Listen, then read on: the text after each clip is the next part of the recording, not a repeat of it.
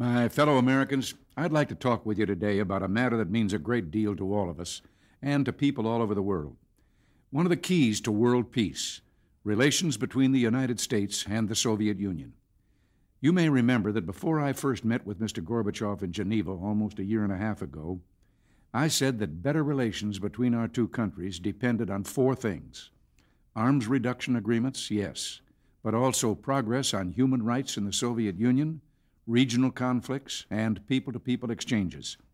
Secretary of State Schultz will be traveling to Moscow next month to pursue these issues and others with Foreign Minister Shevardnadze. In the last few months, we've seen movement in some of these areas. In one area, however, we're particularly disappointed.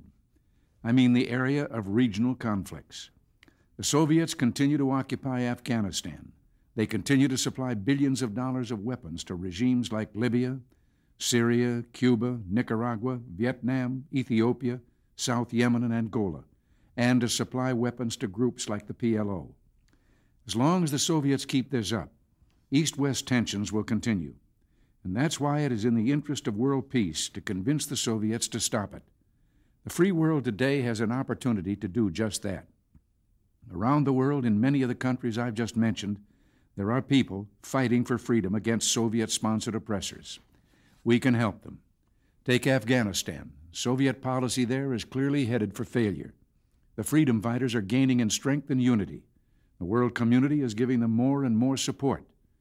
The puppet regime that the Soviets installed 7 years ago seems to be coming apart. In the face of these mounting problems, the Soviets now claim they want to get out, but refuse to give a short timetable for withdrawing, and they've escalated military actions against Pakistan, which is unacceptable. They say they want a political settlement and national reconciliation, but they've made no more than cosmetic changes in their puppet regime. It's up to us to make these points to them as strongly as possible. Peace will come only when there is a government in Kabul that enjoys the authentic support and confidence of the Afghan people.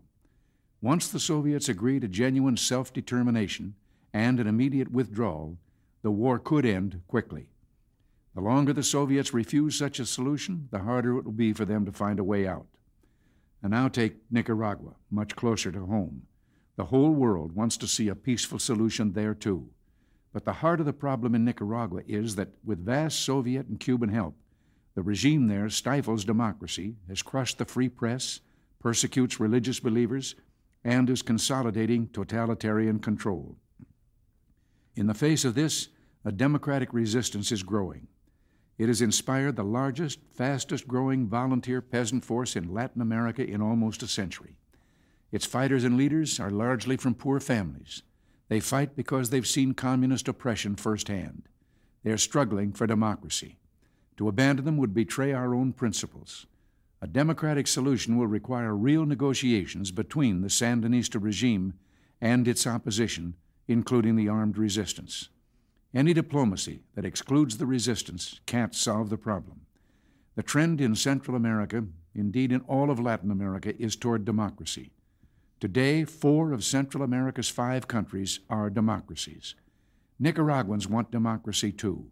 Their current rulers broke their promise to the Organization of American States that they would lead Nicaragua to democracy.